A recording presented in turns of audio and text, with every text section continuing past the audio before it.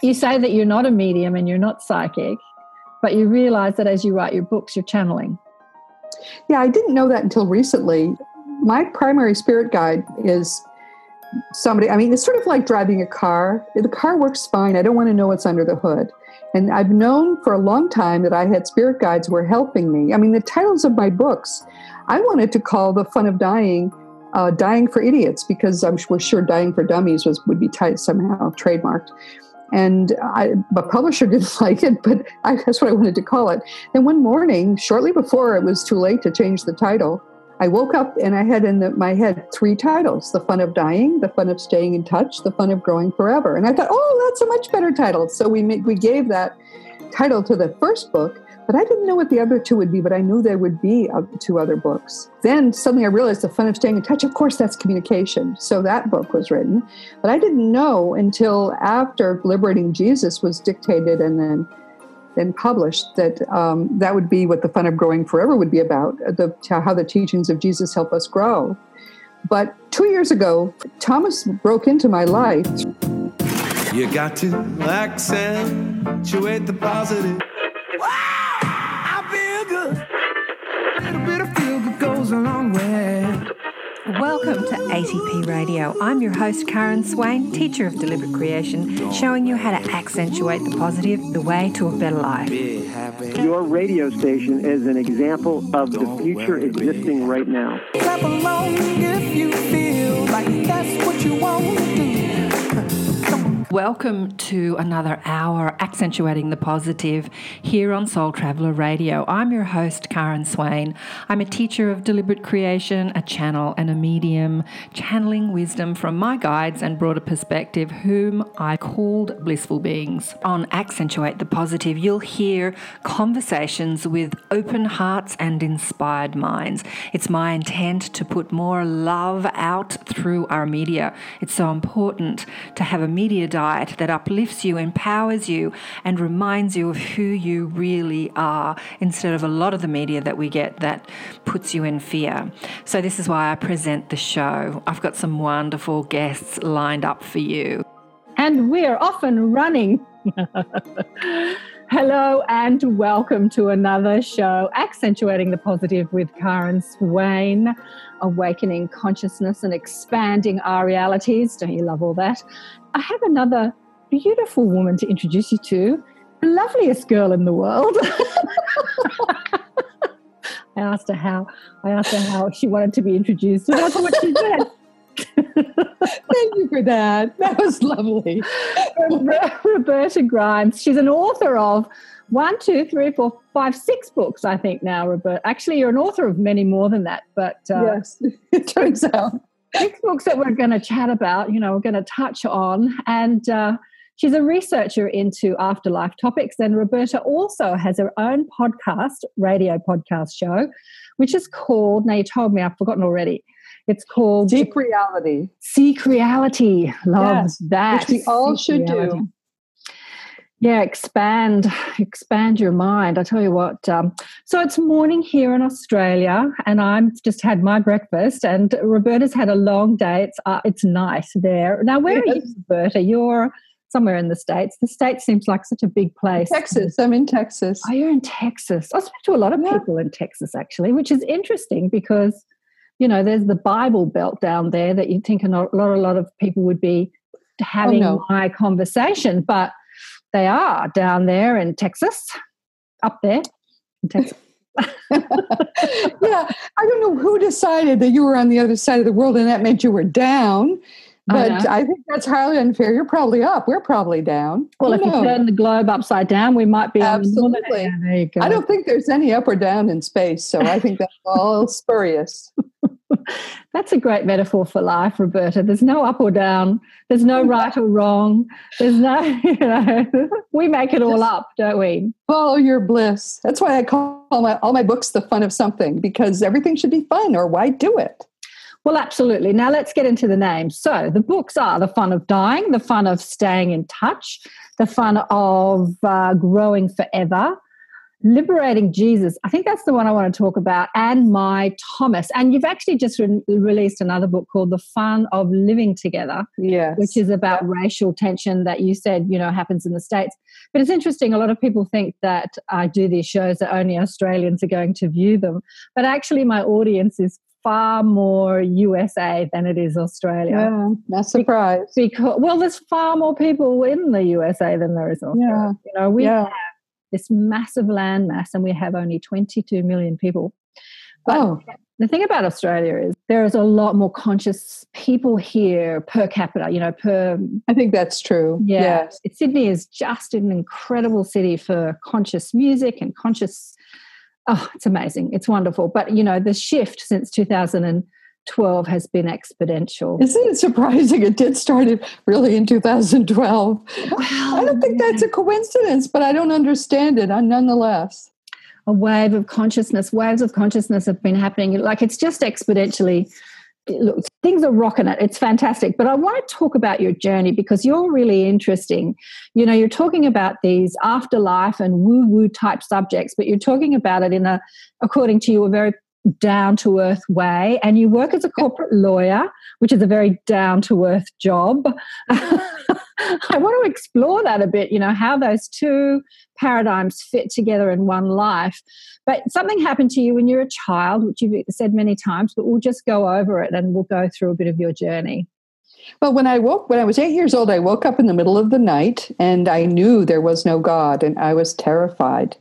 And in the middle of my room, there was a flash of light and a voice said, "You wouldn't know what it is to have me if you didn't know what it is to be without me. I will never leave you again."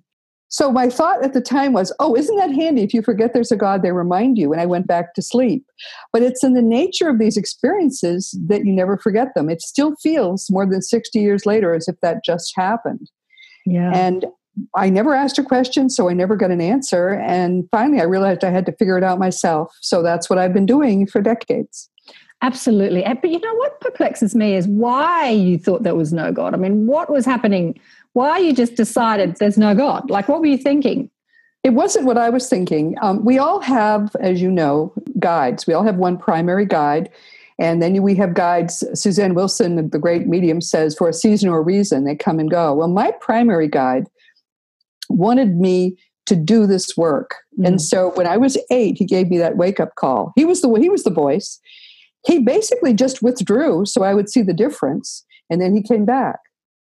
And that's all that was. Yeah. I mean, if your primary guide suddenly withdraws from your consciousness, you're going to wake up thinking there's no God. That's what's going to happen. Yeah, interesting. Because you had a very Christian and religious upbringing, very different to someone like me, for instance. And I think that maybe, as we discussed that sort of Bible Belt thing in Texas, there's a lot of, Christianity and strong religion here, but I didn't grow up in that sort of society.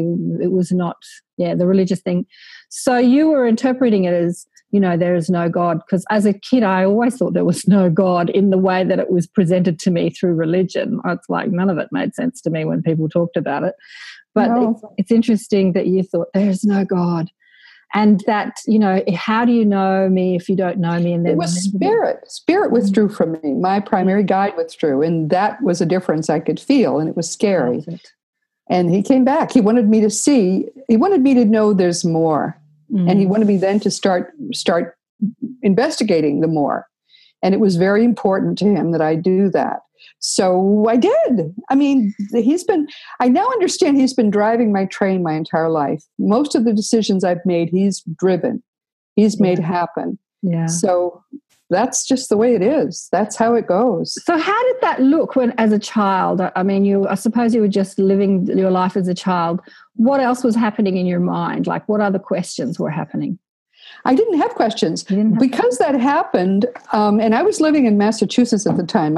We came to Texas later. But because that happened, I never doubted that there's a God. I became the most zealous Christian you can imagine for 50 years. Mm-hmm. And I read the Bible over and over again, cover to cover. Mm-hmm. I majored in religion, early Christian history specifically, in college. I was really a serious Christian until the day I couldn't be one anymore. And that was when all this started for me. Because you're basically you've got two things going on. I was researching the afterlife, trying to understand what had happened to me, and I was reading the Bible every day. I read the Bible cover to cover probably 6 to 8 times, the New Testament twice as many times, and the Gospel so many times I can recite passages by heart. Mm-hmm. And while I'm doing that, I'm doing the research, and I kept trying to find any evidence that what I had believed was as a Christian was true. Anything, any of it.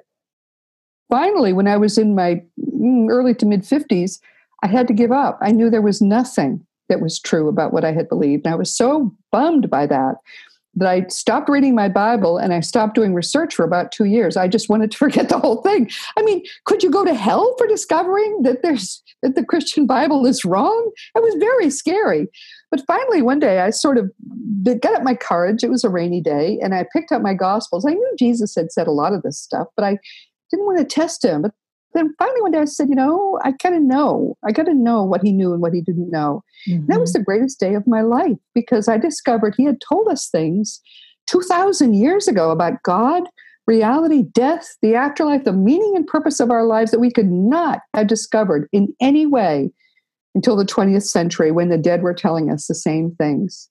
It was incredible. It was basically, I proved that day that Jesus was real. He actually had come. Yeah, he came to do something totally different from what Christians believe, but he was real. It was wonderful to find that out.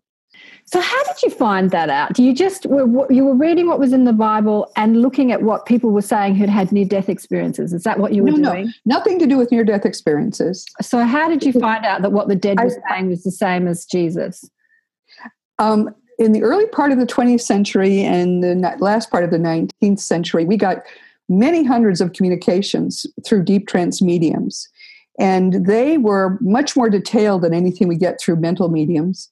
And amazingly, although some were received in southern Britain and some were received in New York and some in Boston through deep trance mediums, when they all were talking about the same thing. I say in The Fun of Dying, it's as if you were reading hundreds of accounts by people who've been to Fiji for the past 200 years. They all had different experiences, but they were all in Fiji, and it was all consistent with their being in the same place. Mm-hmm. Same process, same description of the how it looks physically, the same way they dress, the same pastimes, the same judgment or not, the same physics, the same way they travel, the same way they communicate. It was all the same.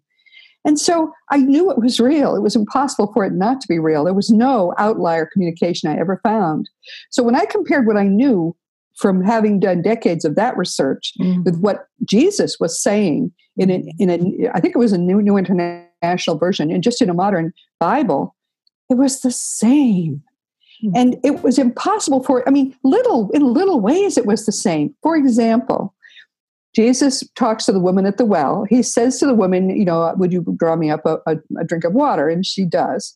And when she gives it to him, he says, if you had known the gift of God and who it is that asks you for a drink, you would have asked, and he would have given you living water. Now, I know that people think, that's about baptism, but it's not. Say that again, because we lost you for a minute. He would have given you what water? Living water. Living water. And one of the things they tell us, one of the amazing things, is that the water in the afterlife is very different from what we have here. It looks like water, but it's not wet. You can walk through it and come out of it dry. It feels like silk, and it's alive. It gives off an energy, and it gives off a music. It feels as if it's alive. And he knew that. Isn't that amazing? And what other examples did you find that correlated with what was... Well, he talked about the fact that God is spirit. Mm-hmm. I mean, he had a handicap. When he was preaching, he couldn't preach against the religion that was prevailing because he would end up with an immediate death sentence. So he had to be sneaky about it. He told parables, little stories. Which he got anyway. He said, he who has ears to hear, let him hear, after he told the story. Or he would say things in different days when there were different temple guards, of course, following him, and they would change. So he would expect his followers to put together the things that he was saying. Mm-hmm. And one of the things he did was to talk about spirit. Now, we know that God is spirit. There isn't a physical God. There's no, anthropomorphic guy with thunderbolts in his hand, which is what the people of his day believed. But he weaned them gently from that toward thinking of God as loving spirit. And he said, for example, don't pray in the synagogues. Instead, go into your inner room and speak to God in secret. And the God who hears in secret will reward you. I mean, all of these are true. Nothing he said was not true.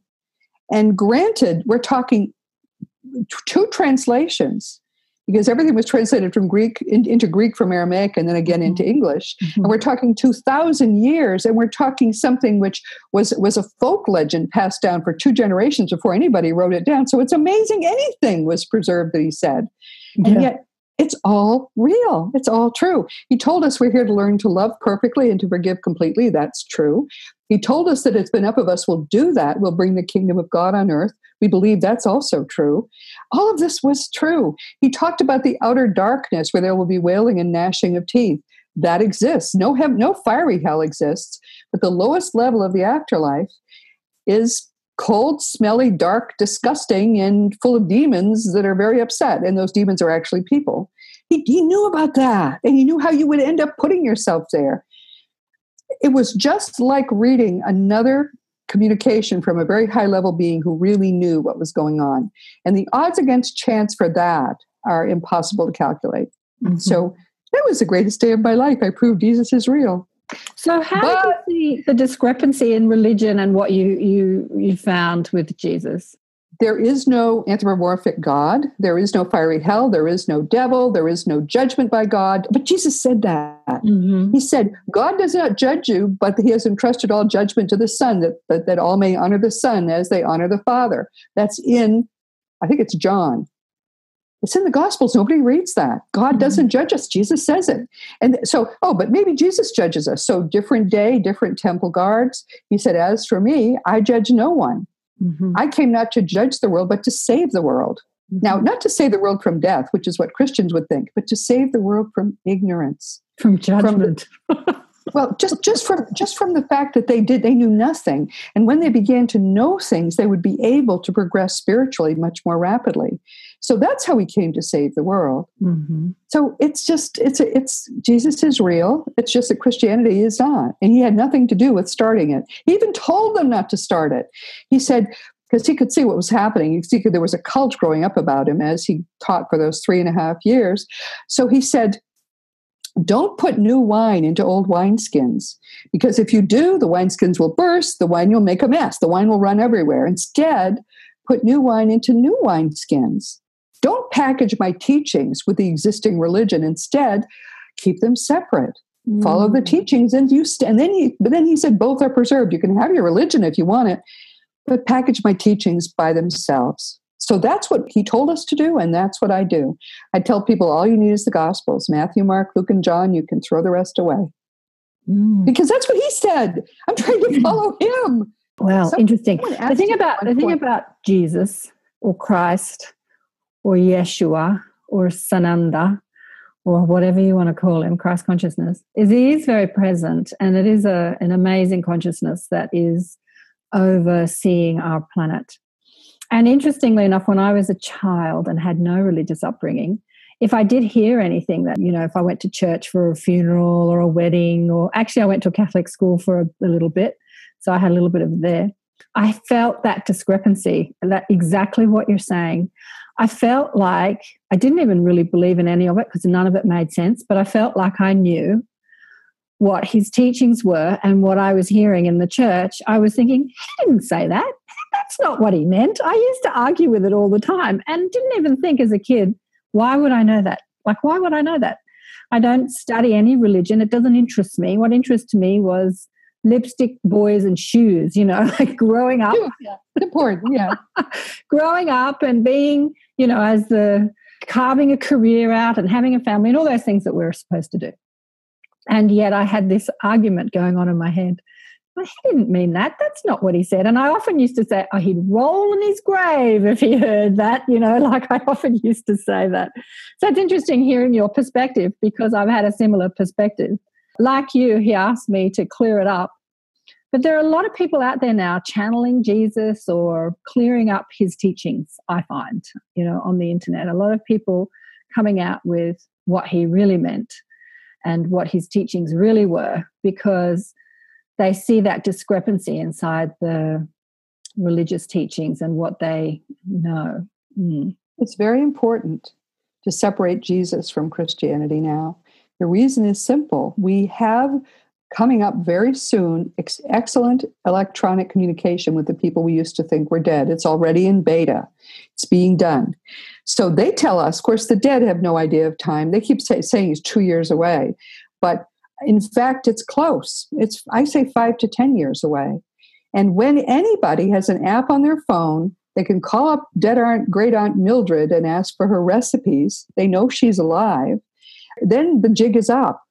Because one of the first things the dead will tell us is Christianity is wrong. Jesus is right, but Christianity is wrong. And I'm very anxious to get enough people to understand that Jesus is separate from Christianity so they won't throw the baby out with the bathwater. Interesting. Well, that's an interesting message you've got there. Because I get a few comments on the YouTube channels and people that, my girlfriend became a born-again Christian when we were very young. And I was delving into all sorts of spiritual stuff. I was learning. I was discovering my own intuitive abilities and doing all sorts of manner of healing courses. And she was a staunch born-again Christian. And we'd have these big arguments about, she said, if you don't believe in Jesus, you're not going to heaven, you're going to hell, and you're going to burn in eternity. Yeah. And I would say, seriously, Lisa, what about all the Hindus in the world and the Buddhists? I said, not everyone in the world. Are you serious? And she's like, yep, they're going to hell. And that was the argument we used to have. And she was vehemently sticking to her story, and I was vehemently sticking to mine. And we just decided at one stage that we were never going to agree with each other, and we'd take up this conversation when we were dead. That's what we decided, because that was hilarious. Nothing that they talk about is true. It's really kind of alarming that they're so closed-minded. There is no hell. There is no judgment by God at all. Jesus told us that, and it's true. The only judgment is by oneself. And it's not really a judgment. It's more of a review of your life, seeing how it went, and resolving to do better next time. But nothing happens like what Christians believe. Jesus did not die for our sins. He died for a different purpose. And when you think about it, think how barbaric that belief is. God doesn't love you enough to forgive you for Adam's sin, never mind your own, unless he first gets to enjoy Jesus be horribly murdered. Once he gets to see that, he'll feel better and he can forgive you. What kind of a belief is that? That's crazy, and it's insulting to God, and it's humiliating to Jesus. Humiliating. Yeah, it's a controlling belief. Well, here's the thing that they all say. It's like, if you don't believe in Jesus, and they all use this line. I remember I went to see this amazing guy speak about his near-death experience. He was a doctor, so he explained it and I was like a doctor at the time too. I'd done a naturopathic course, and I was very into physiology and how the body works. And he explained dying very succinctly. It was an amazing experience. But he was a born-again Christian, and he used this line as well. He said, you only come to the Father through me. And that's the excuse they use for everyone. Like, no one can be enlightened or come to the Father unless through him. Yes, but Jesus was mistranslated, because that simply is not true. You know what he said to me about that? He said, who is me? When you say that line, who is me? I don't know. But when you do say me, when you come to the Father through me, who is me? It was Jesus saying it. No. Well, everyone who says that line, me, is me. It's me. It's like you come to the Father through me. You come through yourself. And that's what he meant. But they've put the me as in Jesus. But yeah, that's what he said to me anyway. Me is... But what Jesus must have said, he tells us over and over again, we must follow his teachings. He said, and I can read this from the front of the Fun of Liberating Jesus, if you hold to my teachings, you are really my disciples, then you will know the truth, and the truth will set you free. Exactly right. That's John 8:31-32. He says that. Since he emphasized his teachings, we're pretty confident what he actually said was, no one comes to the Father except through my teachings. And that's true. Those teachings or some other teachings that teach you perfect love, that's how you go. Approach the level at which the Godhead is. That's true. But the people who first did the transcribing and the translations used a shortcut, me. To them, it made the same, didn't mean a difference. To us, it makes a huge amount of difference. But you're right. And frankly, Christians are, as Gandhi said, Christians are so unlike Christ. They're totally unlike Christ. And if they were actually following Jesus, that would not be the case. Well, Roberta, let's not put all of them in that same basket. I'm sure there's many Christians out there that are amazing. I would love to meet some. I would love to meet Christians who follow Jesus. I have yet to meet a single one. And I've known a lot of them. Oprah had this amazing priest on her show years ago. I can't remember what his name was. And he started this revolution. He created these purple armbands, you know, those plastic bracelets that you buy. And he asked his followers, his congregation, to stop complaining. And he said, I'm going to give you a test. Put this armband on and try for 30 days not to complain. And then if you don't make it, like if you start complaining, take it off, put it on the other wrist and start again and see if you can reach 30 days. Well, it took off and people started ordering these purple rubber armbands. And he said very few people actually succeeded in not complaining for 30 days. And he said to Oprah that he started manufacturing these armbands by the millions because it took off and people were ordering them. And she said, surely that's costing you a lot of money. And he said something beautiful. He said, I'm not doing it to make money. I'm not doing it to raise money. I'm doing it to raise consciousness.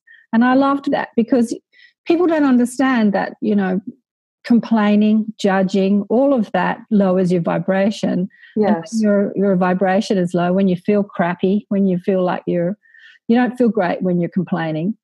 When you don't feel good, you know that the connection to the love or the source or your God or whatever you're seeking, the connection to what you want is diminished. So he was an amazing Christian.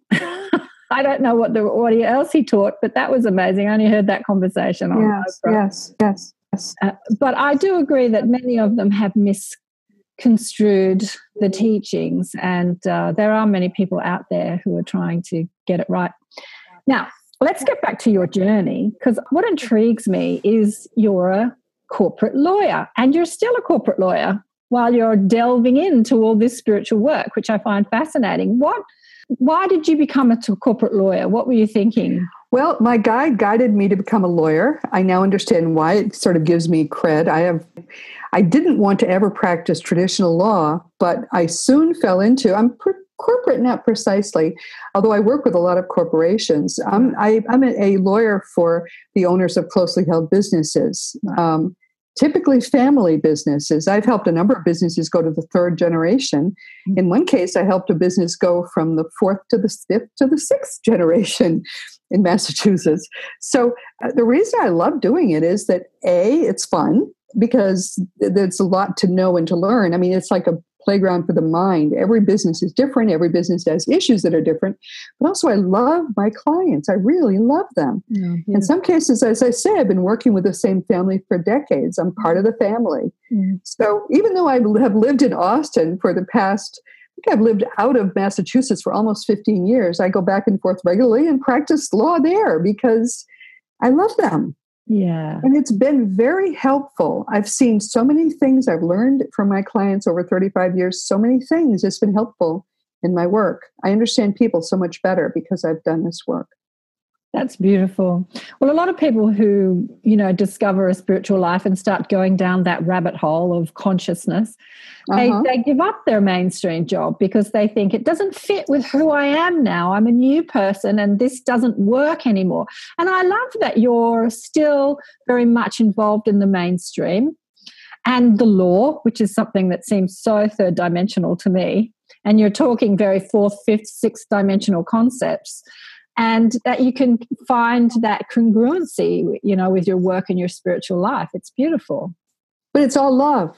When I practice law, it's about love. That's nice. When I'm doing this work, it's about love. It's all about love. So it's really not different. I think if I were doing courtroom law and being an adversary, it would be different. Yeah. But I've never been in the courtroom as a lawyer.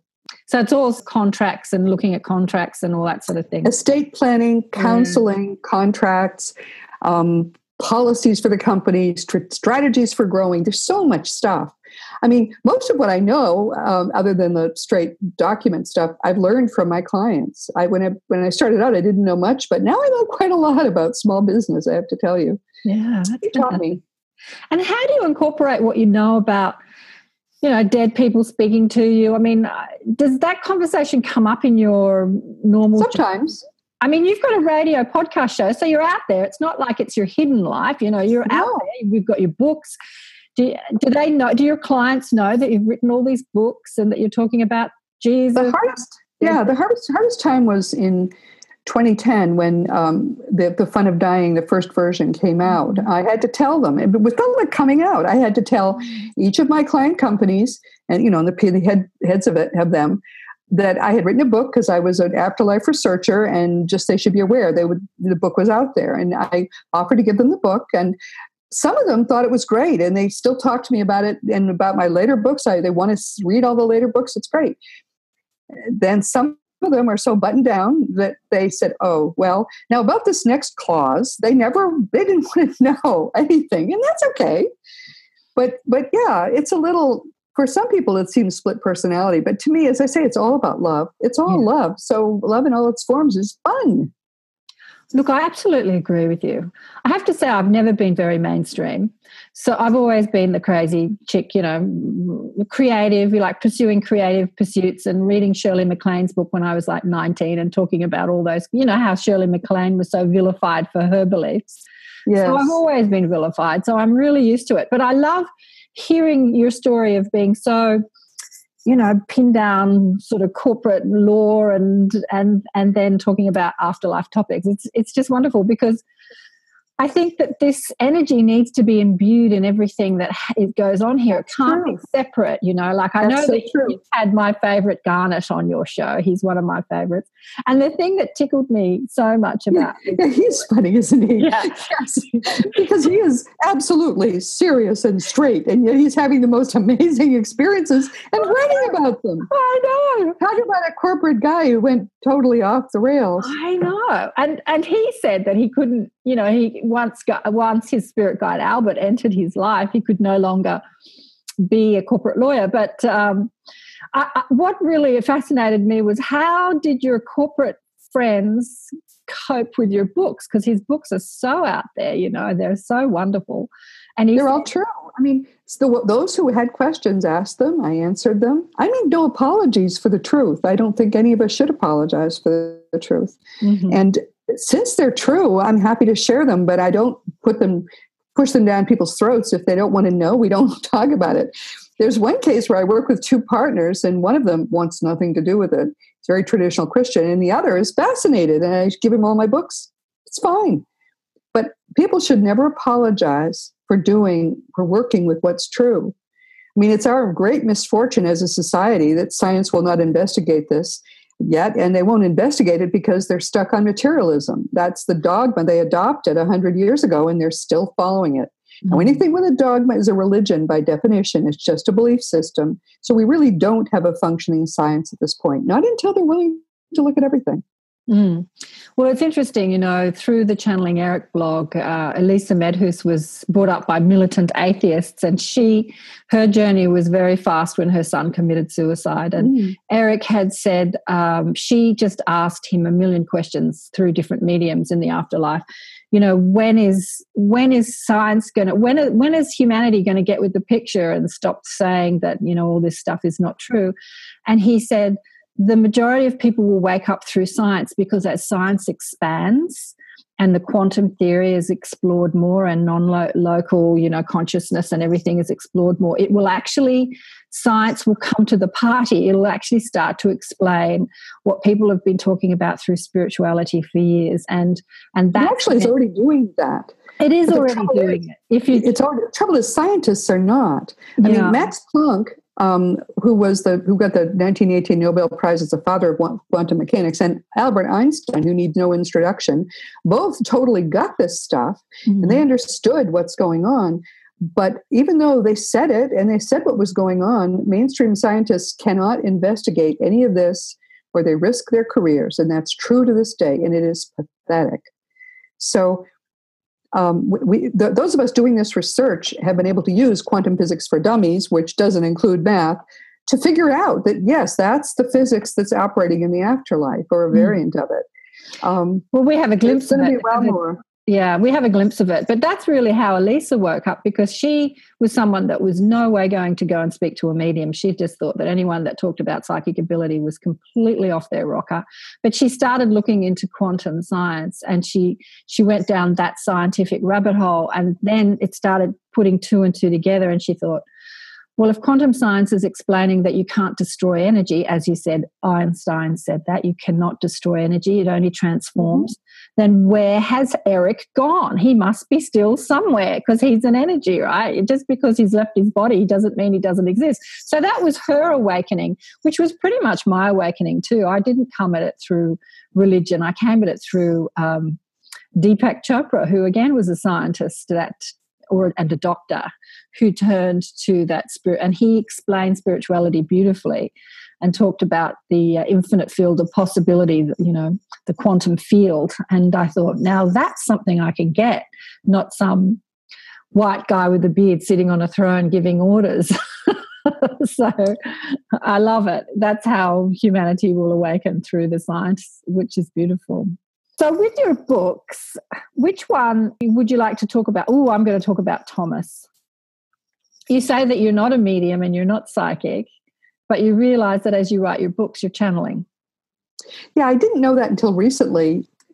My primary spirit guide is somebody, it's sort of like driving a car. The car works fine. I don't want to know what's under the hood. And I've known for a long time that I had spirit guides who were helping me. The titles of my books, I wanted to call The Fun of Dying, Dying for Idiots, because I was sure Dying for Dummies would be somehow trademarked. And the publisher didn't like it, but that's what I wanted to call it. And one morning, shortly before it was too late to change the title, I woke up and I had in my head 3 titles: The Fun of Dying, The Fun of Staying in Touch, The Fun of Growing Forever. And I thought, oh, that's a much better title. So we gave that title to the first book, but I didn't know what the other 2 would be, but I knew there would be 2 other books. And then suddenly I realized The Fun of Staying in Touch, of course, that's communication. So that book was written.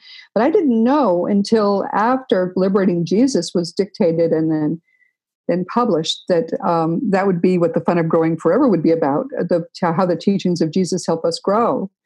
But 2 years ago plus 2 months now, Thomas broke into my life through a medium that I thought I was consulting about my family.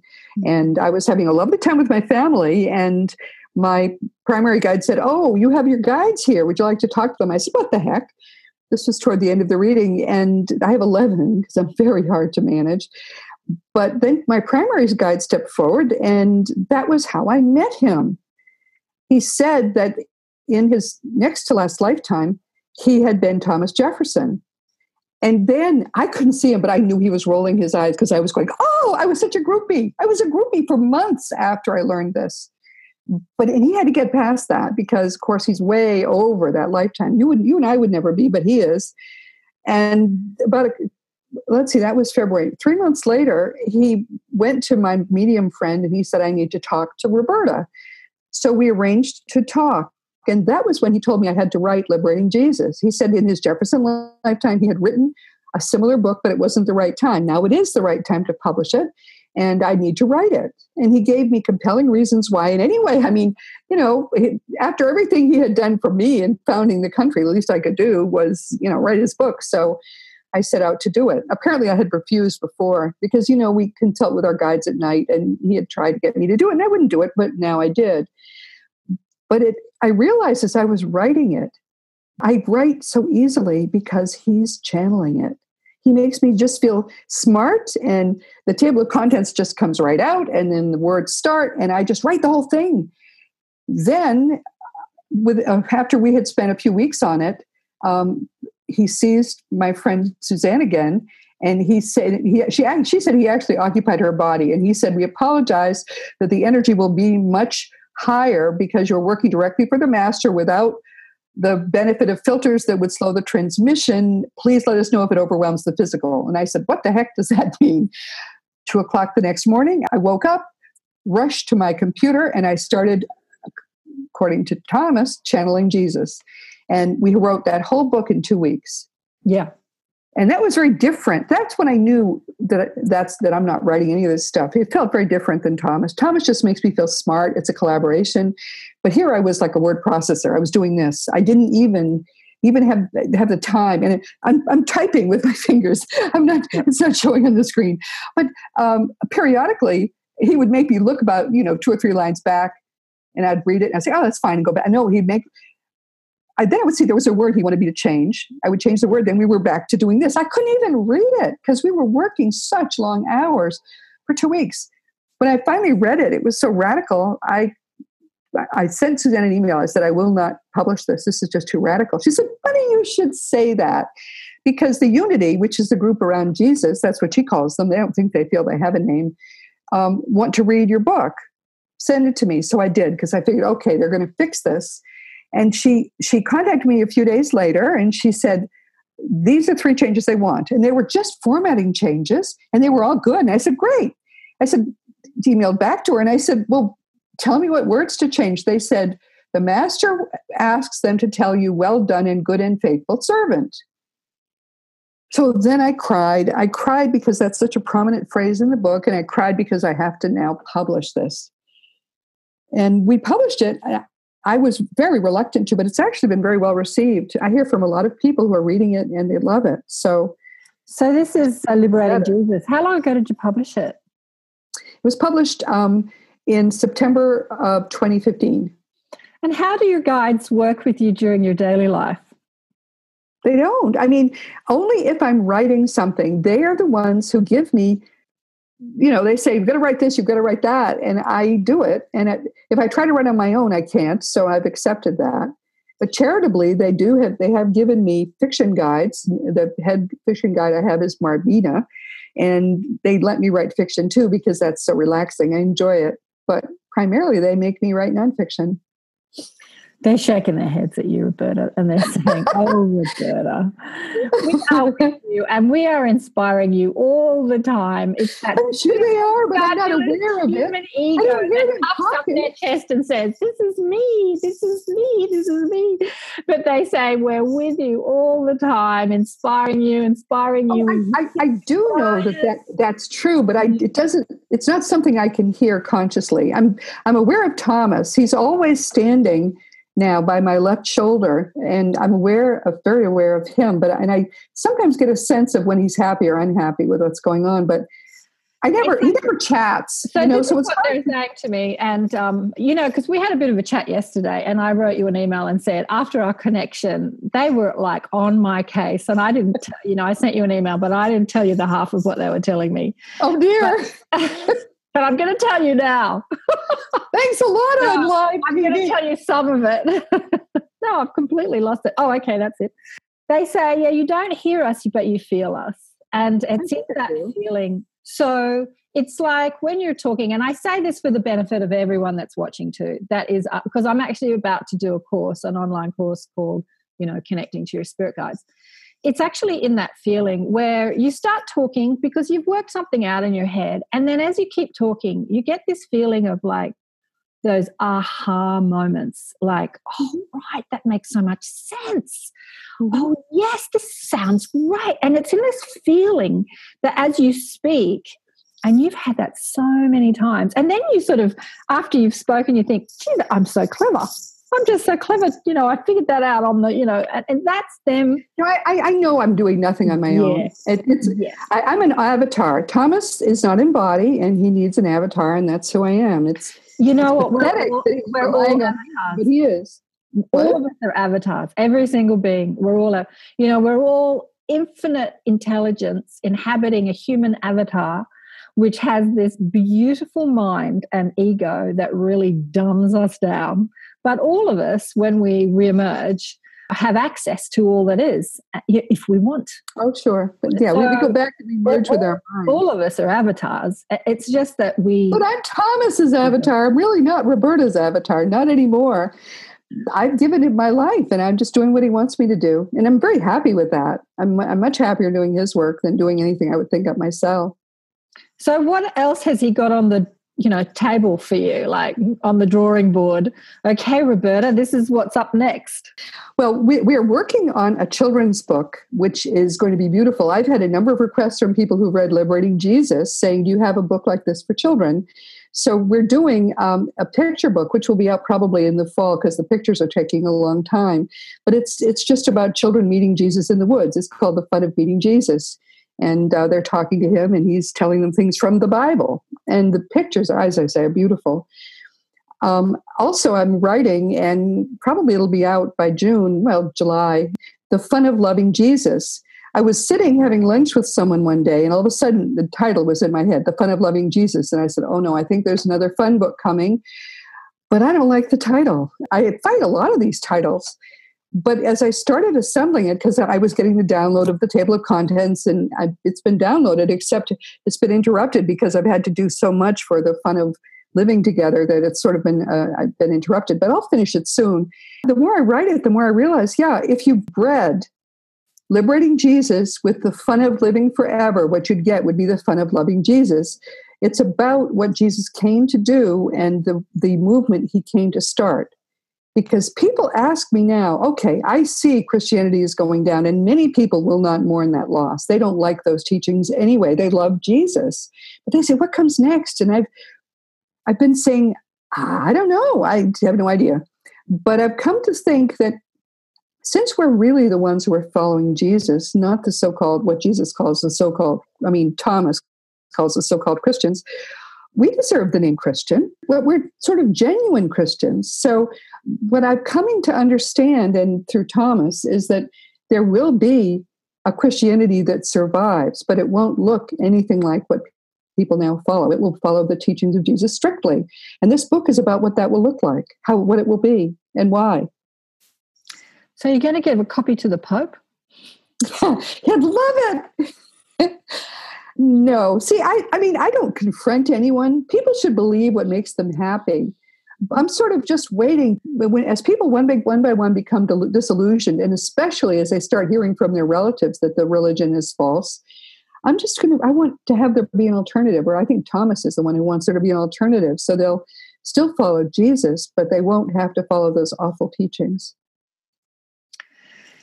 Yeah.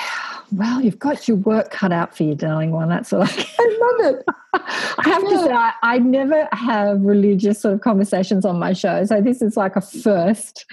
Yeah, many of the people that I speak to have at one time been Catholic, brought up Catholic, strict, but they've turned their back on it because none of it made sense to them.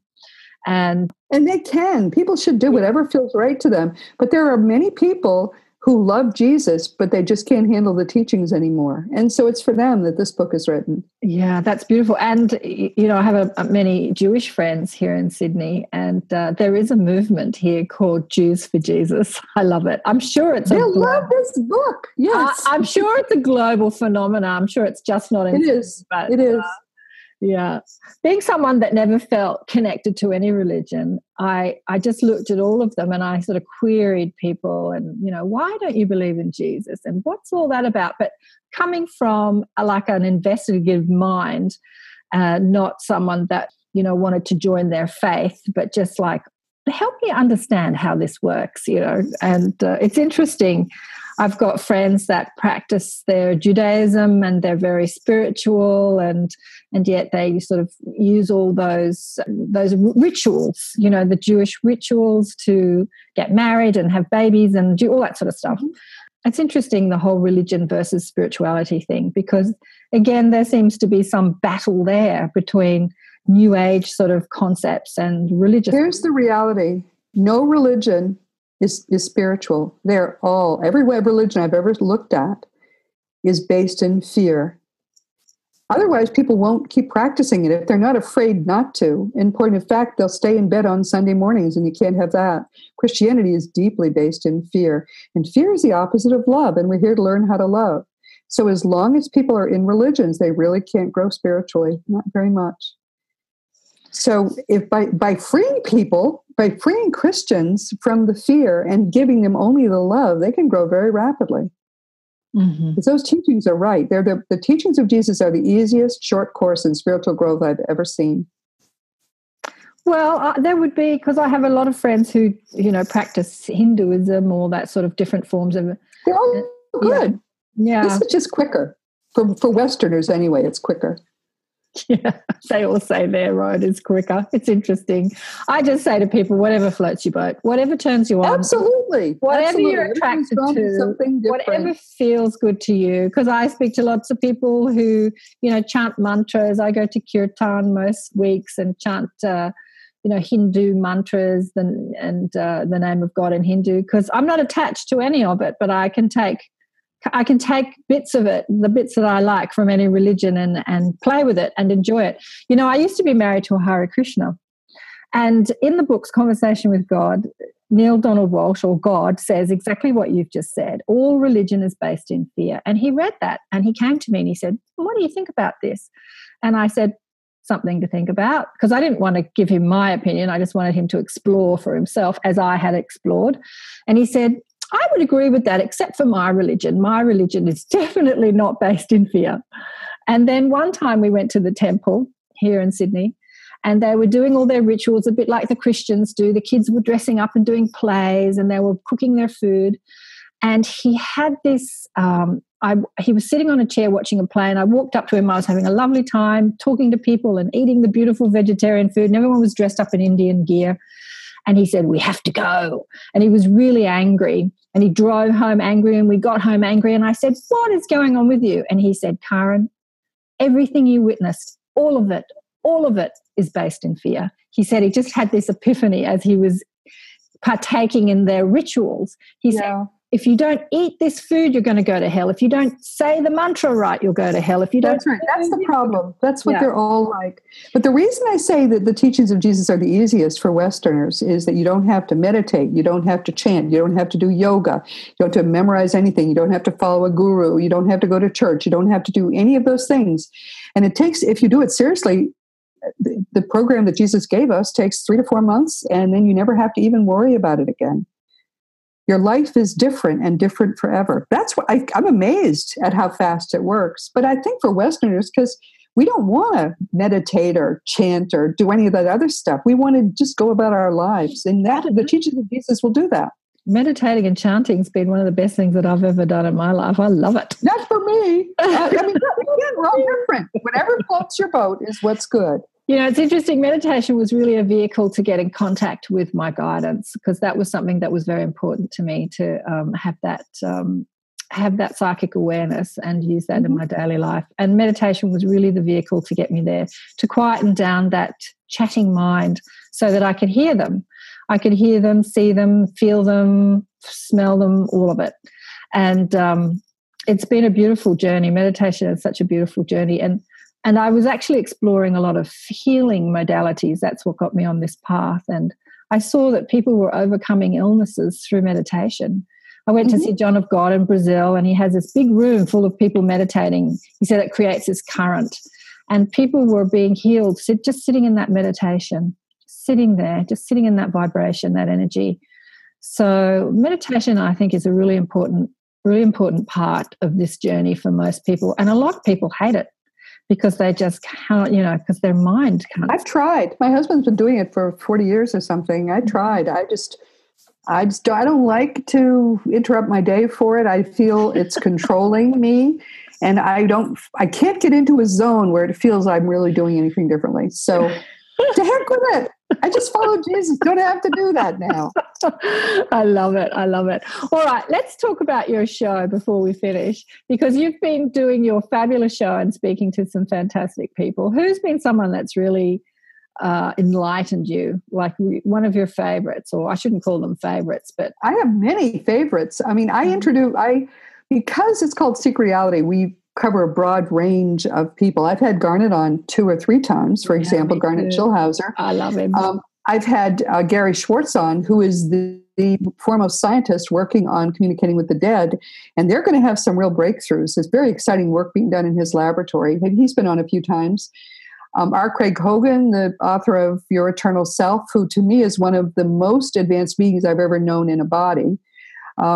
Suzanne Wilson is the most advanced medium I have ever known. She is incredibly accurate as an evidential medium. She's been on a few times, and she has a new book out called Soul Smart. So she'll be on again in a few weeks. Jamie Turndorf, who with her husband, he was a Jesuit priest, and then he died. And now, basically, whenever you have lunch with Jamie, he's there too. he's talking and he's doing all that stuff. That's fun.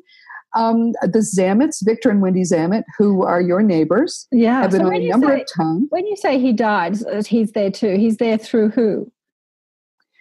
He talks through his wife. Through his wife. Okay. So when you have lunch with his wife. Yeah. I have lunch with her, and he's always making comments. She said, "Oh, this is what he just said." And then we're laughing with him because he's funny. He keeps making jokes, and she is not like that. She's pretty serious. Yeah. So it's hysterical. All kinds of people. So it's so interesting that you say you want to meditate, because, Lisa Medhus is the same. She's interviewing all these mediums, and she's having these amazing conversations, but she can't meditate because she can't still the mind, and she finds it frustrating and she hates it. And yet she wants that same communication that all those mediums have with her son. She wants that with her son. And I'm content with that. Every 2 months, Suzanne will give me a free reading, her idea with Thomas. Actually, it's probably his idea. She just lets me know when we're going to be talking, and then he gives me direction through her. And that's fine. I mean, the rest of the time, he does dictate the books. I've never fussed over a table of contents. I hear the title of the book, and then I start writing the table of contents, and it never changes. So that's how I know I'm not doing it. I didn't make that up. And then we start right at the introduction, and we go right through the end, and I virtually never have to edit what comes out. So, I'm rational. I know that's not me. And it's just good that he chose me. I'm so glad he chose me to do this. He tells me we've had 17 lifetimes together. And he says because I'm so in awe of the fact that he was Thomas Jefferson. He said, look, I've had more important lifetimes than that, and you've had more important lifetimes than that. So just get over it. He doesn't say get over it, but that's kind of what he says. Yeah. Because I was a Jefferson groupie long before I ever met my guide. I just think it's wonderful. I wrote a book called My Thomas about his marriage, which spanned the Revolutionary War. And I think it's the best thing I'll ever write. Only much later did I find out that was channeled too. So that book, My Thomas, I see. So you wrote that when you didn't realize you were channeling? No, I wrote the first draft in like 1990. And he tells me now that Jesus led the group that did A Course in Miracles. They thought, okay, this is going to be a restatement of the Gospels, because he's been trying to fix Christianity for a long time. Yeah. So he wrote A Course in Miracles, the group did. And then quickly they realized it went right over everybody's head. It's very valuable, but very few people can do it. Yeah. So then he said, okay, I'm going to do a new revelation that's exactly the same as my old revelation. And that was decided in the 80s. And he wanted someone who had never, wasn't a channel, was not known to be a channel. So Thomas, bless his little heart, recommended me. But they didn't know if I could channel because I hadn't started working with Thomas yet. So he guided me through researching that book and writing that book, which to me is astonishing. Here's a man who was so private. He burned all his wife's letters. He never wrote a personal memoir. So then, 100 years after he dies, he writes a memoir through me. But that's what it is. My Thomas is a memoir of Thomas Jefferson's life during the Revolutionary War. It's the best thing I'll ever write because I didn't write it, and it's very good. So when you were writing at the time, you were researching him, and you just thought the information you were putting in was Judaism. Yes, but I realized in retrospect that was stupid. But I sat down at the typewriter, because our computer was a much more primitive computer then, and the words just started flowing. And the scenes, it all came to life. And then I would look at what I wonder how I knew that. Oh, I'm sure I got it out of my research. And I would just keep going. But it was all channed.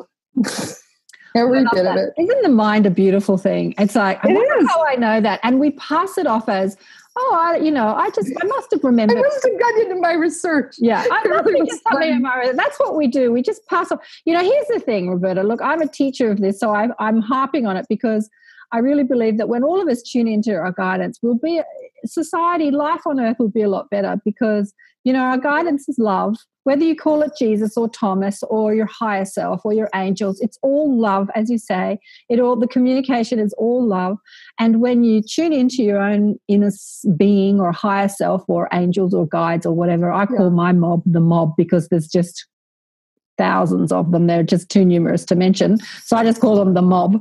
You become a much more generous, kinder person. You realize that you're actually not working as a singular being, that it's all about you and your life. Everybody's part of a team. That we're all connected, and what I do for you, I do for me, and vice versa. You really understand the oneness of being when you tune into it. And so I'm very passionate about people tuning into their guidance more, because it's the best guidance you can get. You can go to mediums, but the person that knows you so completely, that sees your whole life from a broader perspective, is that team, is that mob.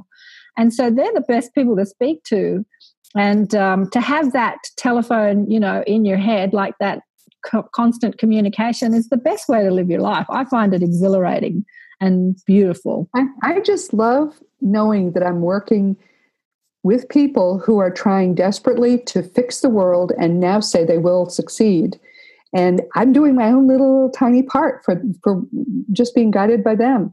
It makes you so happy to be in this zone. It really does. There's no joy like it. And especially, I'm old, and to be old and to darling, you're not old. Yes. Oh, please. I love being old. I'm closer to getting to go home. So I'm delighted to be old. So you're about 58? Aren't you a love? I just love you. I'm 70. No way. Wow. You look 71 this year. Wow, Roberta, wow. I tell you what, that's a testament to this spiritual work. Do spiritual work and you'll look younger. I guess, but I don't even care. I mean, to be able to do this at a time when many people are rocking in a chair is a wonderful thing. I travel, I speak, I have boundless energy, but the energy comes from the joy of doing this work. Definitely. Absolutely. Definitely. Look, I just want to say one thing, because they keep harping on about it. And I don't know what I keep, I edit a lot of what I say because I've got them constantly talking, and I'm like, I'm not going to say that. I'm not going to say that. Thank you for that. Little blessings. I appreciate that. You appreciate me editing what I say. Yes. But we were talking about the crucifixion before. This is what Sananda, I call him Sananda, says to me. He said that, the crucifixion, I think that the religion said, I died for your sins, or they've sort of painted it in this way. He said, I wanted to prove to you how when you're connected to your source or connected to God, nothing pisses you off. Because I think the thing that pisses us off more than anything is when somebody says, you're wrong, right? And then when somebody says, I'm going to make you so wrong that I'm going to take you to court and prove that you're wrong, then I'm going to make you so wrong that I'm going to take you to court and then sentence you to death because you're wrong, right? And that's exactly what happened to him. And he said, they made me wrong. They took me to court. They even strung me up, and they still didn't piss me off. I just thought that was hilarious. Exactly. I mean, it's my understanding was that when he came into that life, it wasn't even part of his plan that he would have a public death. But he was trying to help these first century primitives understand that human life is eternal, and they knew better. They saw people die and rot, and they knew better. So he had to demonstrate it. So he did. Big, horrible public death. 3 days later, ta-da! I didn't die, and neither will you. And that's what my understanding was of why he did it. But the point is, there was no need for him. God never judges us. That all came from first century Judaism. Christianity, as it's practiced now, is a first century Jewish sect. That's what it is. And we have basically not allowed God to give us new revelation for the past 1,700 years. The Council of Nicaea in 325 put together the Bible basically in backroom deals. People say that was God's word. That's hogwash. You can't read the Bible cover to cover and possibly believe that it's the work of an eternally consistent, rational God. Impossible. Or loving God. You can't believe that if you read the whole Bible. But that's it. That's the last word that Christians are allowing God to have. Now, who are they to say that God cannot give us new revelation, which is what's happening now? God is giving us new revelation, and abundantly. And more people are noticing that. Roberta, it's been so beautiful to talk with you today. It's lovely to talk with you, dear. What would be the last thing you'd like to leave people with? Please know that you are a powerful, eternal being. You never began, you never will end. And when you understand how perfectly you are loved, infinitely, you are God's best beloved child, when you really get that, your life will change completely. Roberta Grimes, thank you so much for talking with us today on Accentuate. Thank you for having me, dear. Big hug. And I'll put the links, go to karenswain.com/Roberta Grimes, and you'll see everything you need to know about Roberta there. Thank you, sweetie. Bye for now. Lots of love. Bye-bye. Thanks for joining me for another show, Accentuating the Positive. Wasn't Roberta fantastic? If you'd like to join us in the Inner Sanctum, we put on monthly webinars where you can get to meet some of the people that I interview on Accentuate the Positive. We talk about deliberate creation, how to flow your energy, how to be the creator of your own existence. I really do them to activate and support the difference makers, or the New World teachers, people who feel like they're here to make a difference in humanity and maybe they don't exactly know how to go about doing that. I support and activate and help the New World teachers and the difference makers. So join us online at karenswain.com/Inner Sanctum. It's only $22 Australian dollars per month. It gives you access to me. You can ask questions, and to some of my guests each month. Also, I put on webinars exploring things like connecting to your spirit guides and other things. You get access to that as well when you join the Inner Sanctum.